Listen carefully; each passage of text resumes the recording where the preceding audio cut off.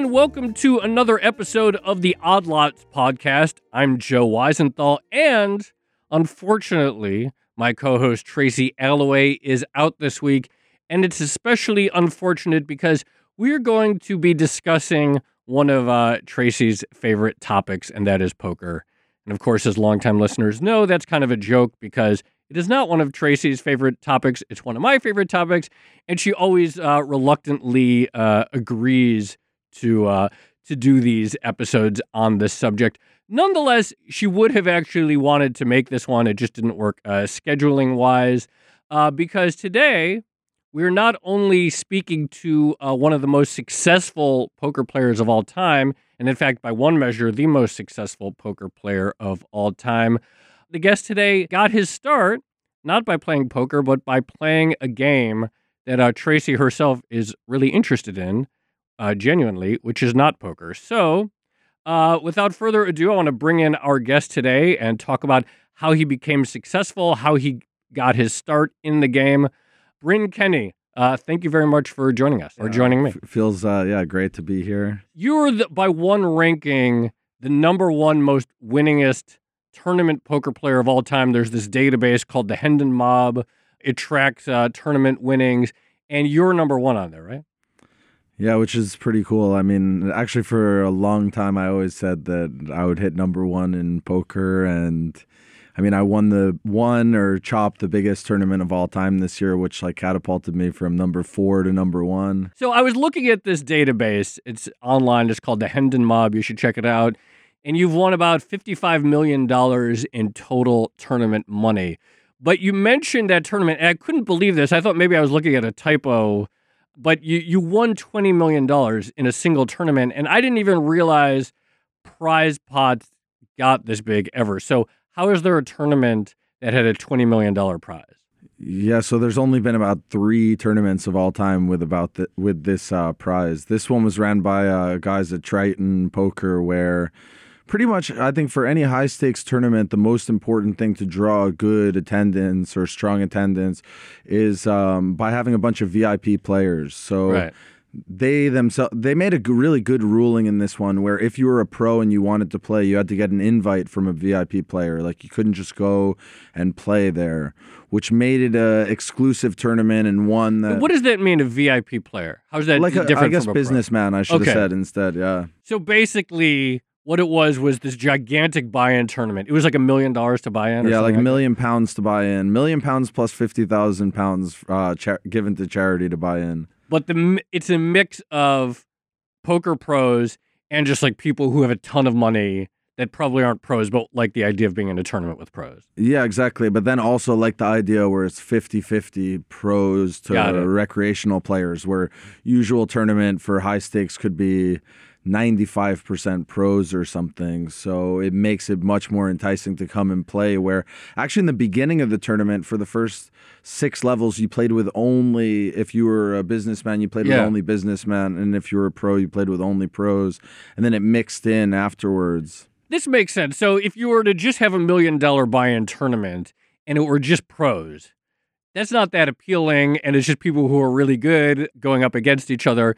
But the businessmen get something out of it because they get to play with pros, and the pros get something out of it because businessmen are probably easier money than other pros. Yeah, exactly. So a bunch more pros will be able to play and sell action pretty much. Because once like a buy-in gets so big, it pretty much comes down to how good the other people in the community that buy action think that you are.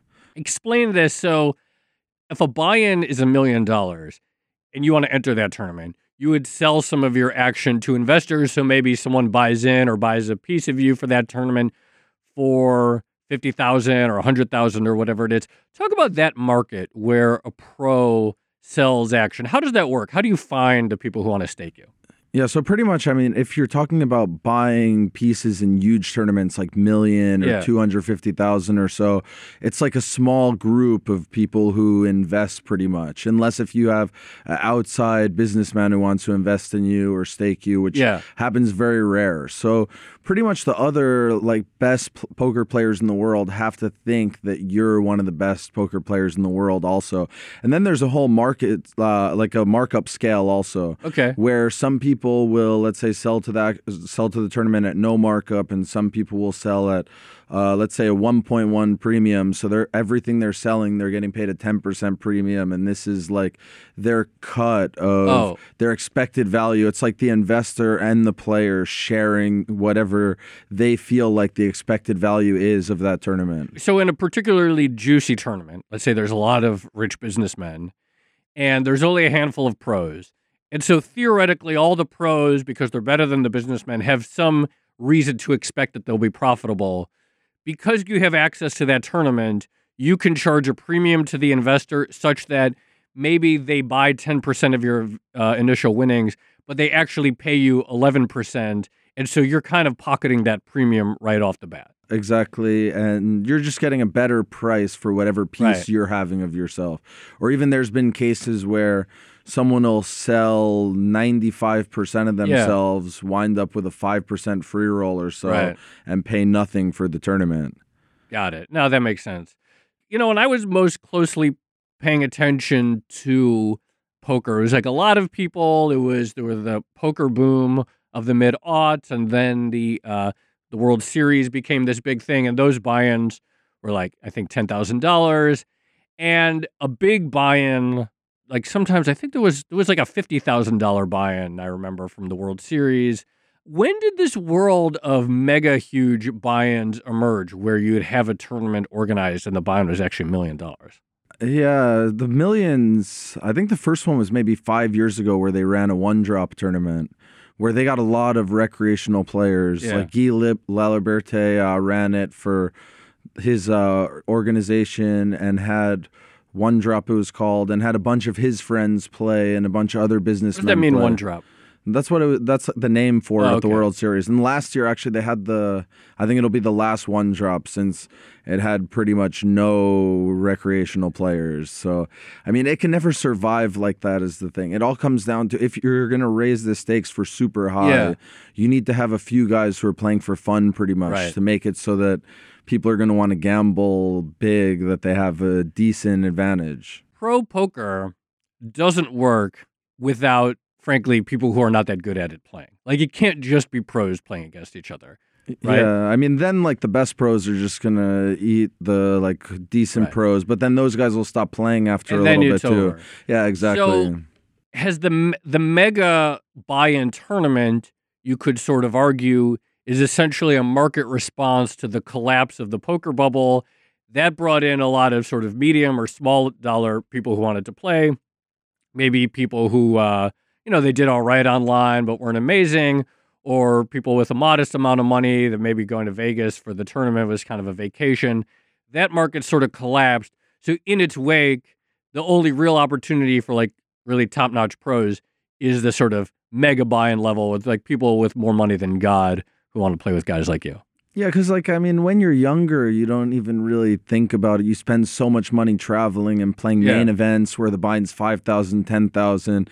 And unless if you're one of, like, the biggest crushers, you're not really going to be doing so well with all the expenses that you have to pay. Right. So it's completely different. Once you get older, you realize you need to make, if you're at the top of the game, you want to be making more for your time or playing higher stakes if it's possible.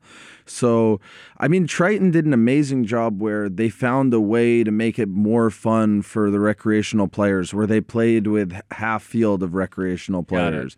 I thought that was a genius idea, actually, and that's why they, instead of I think the last One Drop had maybe 21 players, and the last Triton million, which was even a bit bigger buy-in. Same rake, I think, had over double the field.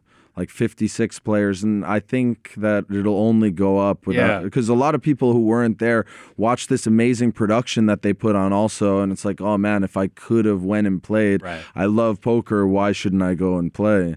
So I think for the highest stakes, there's just been a great rise I think maybe 7 years ago or so was the first time a 100K event even happened. And back then, there would be 2 big 25Ks a year, one in Bahamas, one in Monte Carlo.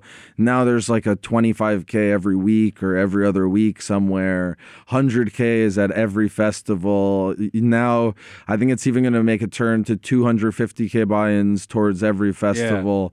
Maybe $2-3 million buy-ins a year or so.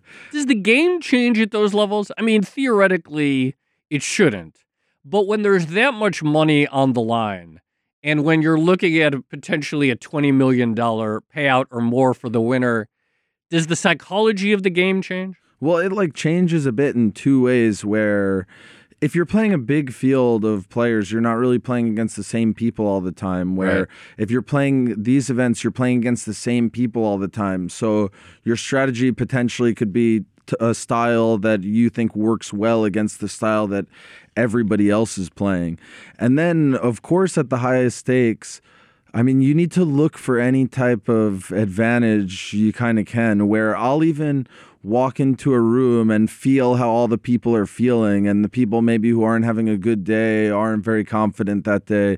Like, that's who you really want to go after, aren't going to be thinking as clear. And the guys who come in just like they had enough sleep, they've been winning recently, it's like, oh, okay, stay away from these guys. Where I would always see it as like a jungle. Do you want to go against like the other, do you really want to hunt against the other strongest animals, or do you want to go against like the weakest animals and like try to play cautious in the other senses? So in the ultra high stakes, sort of opponent selection is a more important facet of the game. For me, at least, I don't think I don't think most people really think about it. I think they've geared themselves more on a math-based GTO style perfect strategy. Which GTO?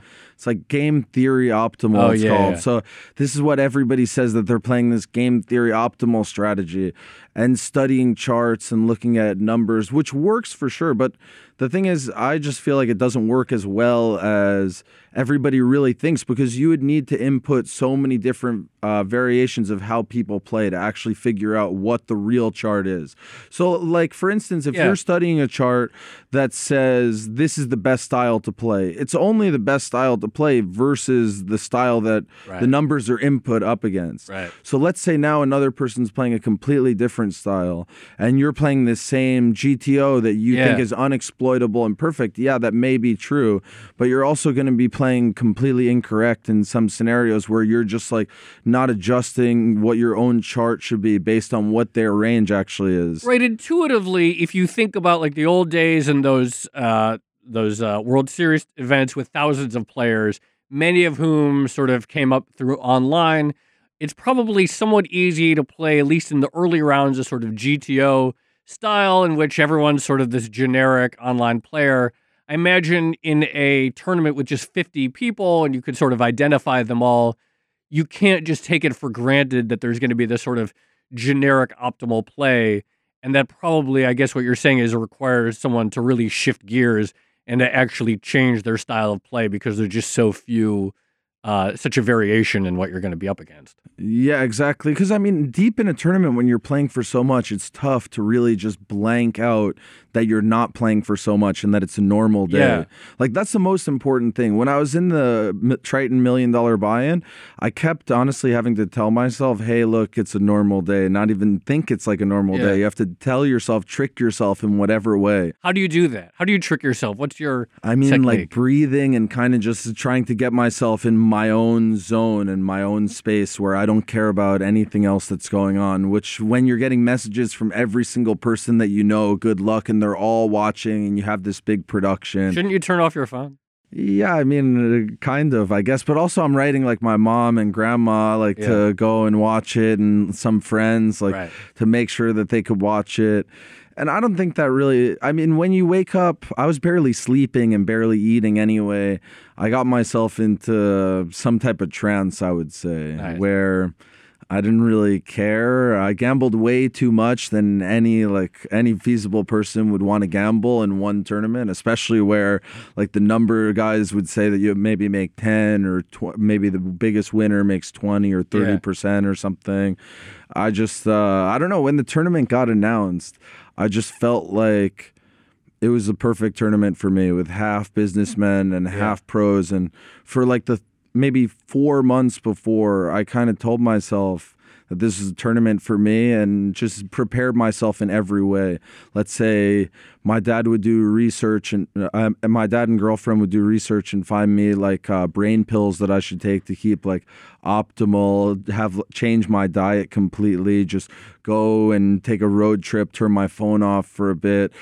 I think the most important thing is if you're gambling for huge amounts or in a spot where you're taking huge risks. So trading is the same. You have to feel your best and your most relaxed. And whatever makes you feel your best and most relaxed is exactly what you should do, because you're going to make big gambles or big moves. It's always a gamble, even if it's a great decision in trading and poker.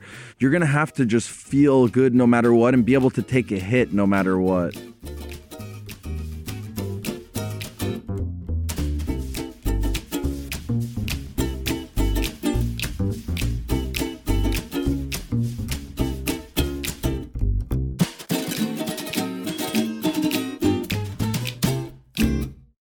Let's go back. I mentioned in the intro that Tracy, it's really sad that she's not here because although she's normally a little cool on the poker episodes, you have a background that she was really interested in when she saw, and that is you started prior to playing poker as you played the card game Magic: The Gathering, and you were a pro at that, right?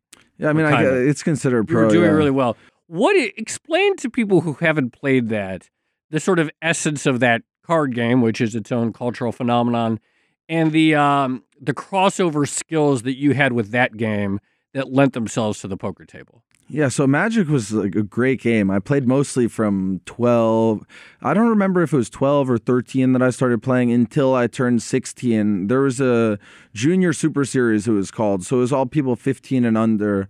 So actually I traveled just from like Long Beach I was living in. I would travel to Brooklyn and New York City and New Jersey and sometimes Washington, D.C. even my mom would take me to, and Baltimore, and fly to Florida even, and San Diego just for these Magic events where it's like a strategy card game. I would say it's like chess with cards, but a lot of interchangeable factors and more luck than chess instead of, because it's hard to really compare it to anything, because the other comparison is to like a Pokemon or a Yu-Gi-Oh, where it's not really the same at all. There's not much strategy, or there's some strategy in these games, but way more strategy in Magic, where the most important thing I think that it did was it taught me to just play a game, just to have in my head just to win, to make the best decision and have your goal just to survive, to accumulate, to win, not care about anything else, where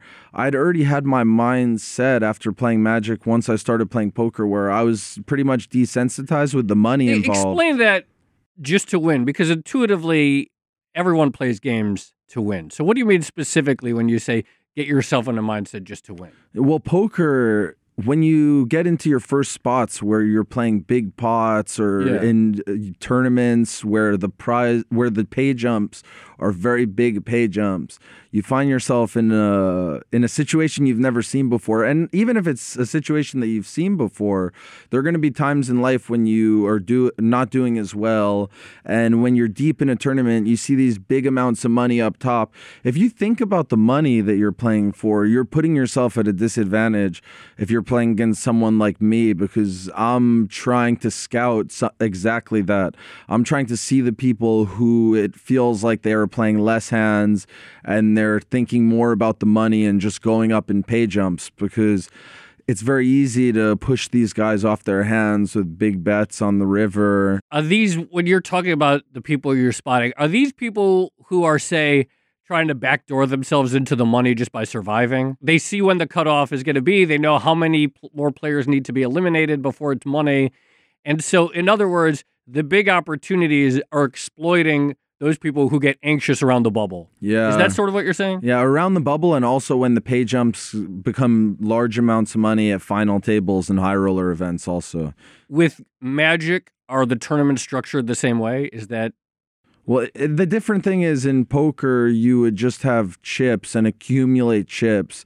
In Magic, you would play one-on-one rounds versus people. Yeah. And then at the end of however many rounds it would formulate into a top 8, like a playoff pretty much. 2 questions. So first, when did you realize playing Magic, I assumed you maybe just started playing against friends like most people did, that you were like better than them? What would you attribute, like what did you have even when you were just sort of an amateur just picking it up that you would say like made the difference between you versus them? So it was very random where I got introduced to Magic at a family picnic where one of my cousins brought some Magic starter decks, and I asked my mom, I guess at the picnic, hey, I wanted to get these cards. And I think it was because I had already connection to cards where before I could read, my mom and dad, they said that they would show me 75 different baseball cards, and I knew the name and position of all the people before I could read. Wow. So one of the things for sure that has helped me in Magic and in poker is that I have a phenomenal memory, like better than I've ever seen anyone else have, where I've heard other people having photographic memories. I can pretty much see like a video replaying in my head, where not only do I remember hands that I play against people, or tendencies that they have, I remember even who's at the table and saw these type of hands, so the way that they think about me. So in Magic, I got very good, I would say, just because I pretty much go all in with anything that I'm interested in. So all I would really think about was making different... At school, I remember I would just be writing different deck lists that I would be making in class, not really care about school. So when you say go all in, you mean in your life, like you devoted yourself to yeah, like I mean poker. I started playing poker mostly at 17, and from 17 to 29, I pretty much played every waking hour I had. Even when I would travel around to other countries, I wouldn't do anything else other than play poker. Didn't take a single vacation. Literally, I had only one focus, where even friends of mine, or one friend was telling my mom when we were having lunch that at 18 years old, I would say that I was going to be the best poker player in the world. And one thing that I say is that I just wanted it more than everybody else. I just put my whole life into it. When I was winning a lot, I played all day, every day. When I lost everything, I was playing all day, every day. In the middle, I was playing all day, every day. I would just wake up, go straight to a computer back in the online days, play online all day. How do you distinguish that between someone who's just a gambling addict? Because there are a lot of people who did that, and then they lost everything, including like their family and their entire future. Yeah. I mean, it's a tough line for sure, but it's like a skill that it takes a long time to build. So if you just go in and start gambling at high stakes in an early stage, when you have a bunch of money, it's very likely that you're going to lose this money. Right. So it's completely different, where I started with no money and I would build it up and then lose it all. You would have to win and then lose, so you're feeling like the sense of winning and losing. And to be able to win, you're going to need to put in a lot of work to be ahead of everybody else, because it's a lot of other smart people who are playing cards. If you have money already, it's like it's a danger zone then, pretty much, because you can play high stakes very easily. You can lose a house, you can lose whatever amount of money, just like casinos. I mean, I have friends who say that their friends have lost 200 million, 500 million US, like whole savings in casinos in Asia. That's depressing. Yeah, it's very depressing. So this actually gets to an aspect of poker, professional poker, that's highly relevant to the investing audience. And this is the concept of risk management and bankroll management. And you talked about how you would go up and then you would lose it all and then go up some more and then lose it all.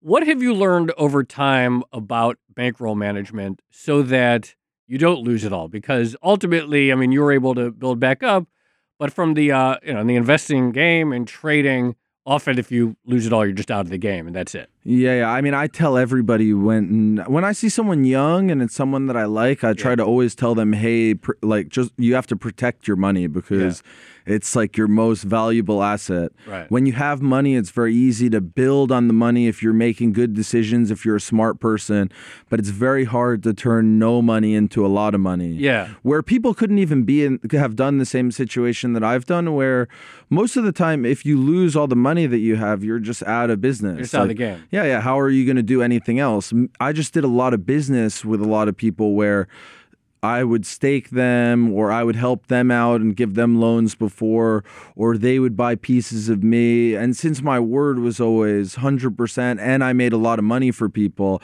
I would be able to get loans that were unheard of pretty much, where there were points at 20, 22 years old where I owed friends $500,000 with, I mean, for the real world, with no credit, no assets, and somehow able to borrow $500,000 and not have people even really ask you for it is pretty unheard of. Before moving on, I have to ask you a question about, and at any level, these staking arrangements, how formalized are they? So if I were to stake you in one of these big tournaments, would we like sign a whole contract and everything so that there's no ambiguity, or is it just like trust and respect? I mean, it's mostly just trust and respect, except if you're doing a big deal, maybe someone will have you sign a contract, or if you're doing business with someone who's a businessman where they're used to always signing contracts for any type of deal that they have.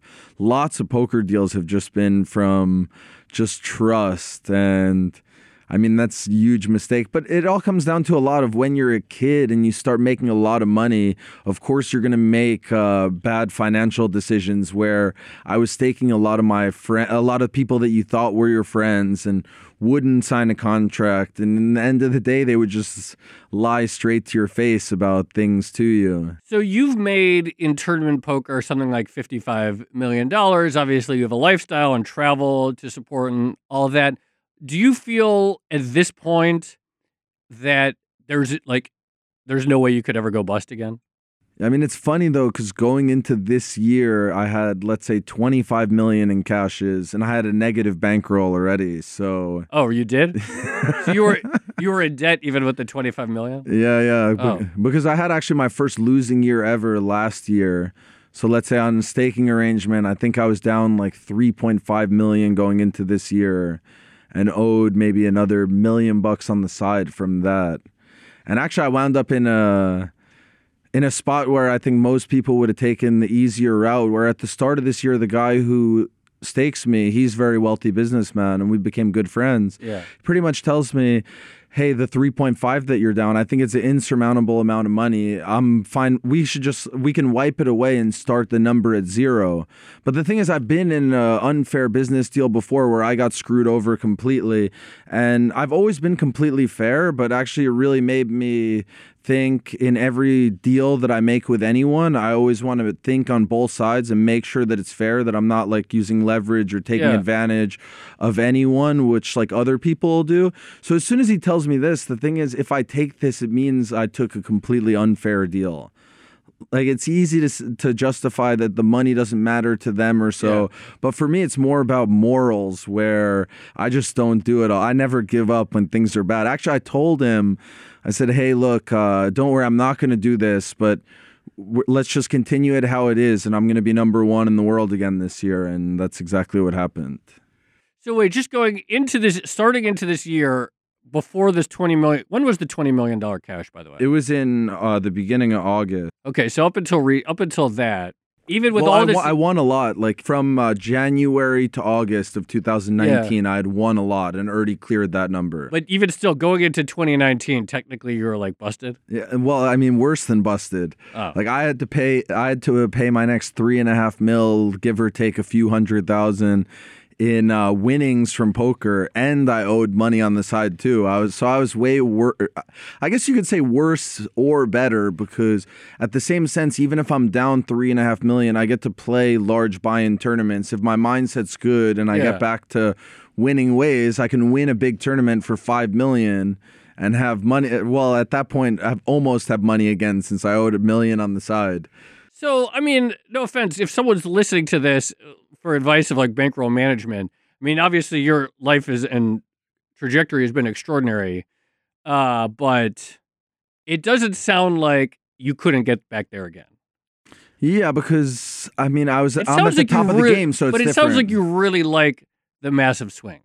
Is that fair to say? It was, yeah, I didn't mind the massive swings at all because... Like, were you stressed out owing $3.5 million and not having anything? No, actually, to be honest, to start this year, I felt like amazing. I mean, the thing is, it's all relative. So as long as I can borrow money on like the number that I owe on the side to live whatever lifestyle that makes you happy, and that's like an agreed upon thing and no problem, then life is still fine. You don't necessarily...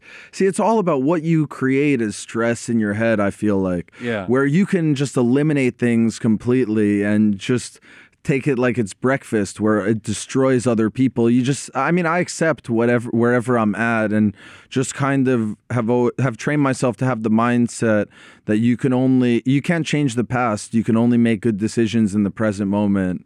And sometimes, like a big mistake, it'll take a long time to get you back to where you want to be. It's all about changing your mindset to where you maybe were playing huge stakes before a few months ago, and now you have to make a few $100 a day just to come back. Where, I mean, I've been in smaller ones where I had, let's say, $3 million, and 6 months later I had no money and owed my friends $500,000. Yeah. And at that stage, you can't play high stakes anymore. You have to train your brain that you have to try to make $500 a day and then try to raise it to little bigger and bigger just to get yourself back to not where you were, just to build yourself back to comfortable or more comfortable, and just take small wins. So do you ever think about just stopping? I mean, I assume you have several million now after your huge win. You could just like have... Or like play for fun. I mean, that's the thing. To get so good at anything, you have to love it also. Right. So, I mean, every athlete who's the best at what they do, they all love it because you have to play all day, every day. Yeah. You have to be great at anything that a lot of other people want to be great at. You just have to want it more than they do.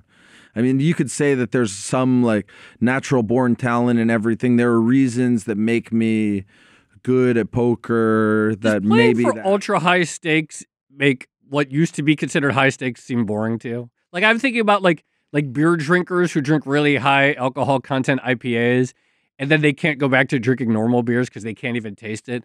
Does the thought of buying into a $10,000 tournament just bore you at this point? Yeah, even like 25,000. Even I start to think about like 50,000. It doesn't really it just can't. It doesn't excite it. Yeah. Well, I mean, I played so much anyway, so I was transitioning more to playing less and going to places that I wanted to play, and not just going to. Let's say Florida, for instance, they have nice tournaments where the buy-in's $3,500, $10,000, $25,000, $50,000. I don't really have any interest ever to go there again and play. What about cash games against high rollers? Do you play those? No, because I spent so much time playing tournaments, I would just want to rest my brain for time, where some people play all night tournaments, cash games. For me, I feel my sleep is so important, actually. So I try to always make sure, unless if I'm like for the million, I was very antsy. Yeah. So I didn't sleep much, maybe 5-6 hours. But usually I'll try to get 8 or 9 hours, make sure I have rest, and just, feel good, because I feel like it's a long day of a mental battle where the way that you're going to think and do your best is if your body is, not just your mind, body and mind is most prepared just to sit there and feel good and play good. So what's your next goal? Like, what are you trying to accomplish now? That's tough. I think my next goal is actually to be healthier and try to have a healthier lifestyle, because, I mean, hitting #1 all-time winner, it makes you, poker is like, okay, well, I mean, I did what I set out and said that I was going to do for so long. It takes a little time even to accept it in your head that that's reality, because so much of poker is kind of convincing yourself like something and getting into a mindset where nothing really matters and you're so focused on exactly what you're focused on. Where when I was younger, I would say that plays a negative effect where you can't really think about many things that are going on, because you're so focused on one thing that everything else takes a hit pretty much. On that note, I think that's a good place to stop. Bryn Kenney, the number one earningest poker player of all time on the Hendon Mob database. Thank you very much for joining us. Yeah, great being here. Nice talking to you. Yeah, that was great. Thank you. Yeah, for sure.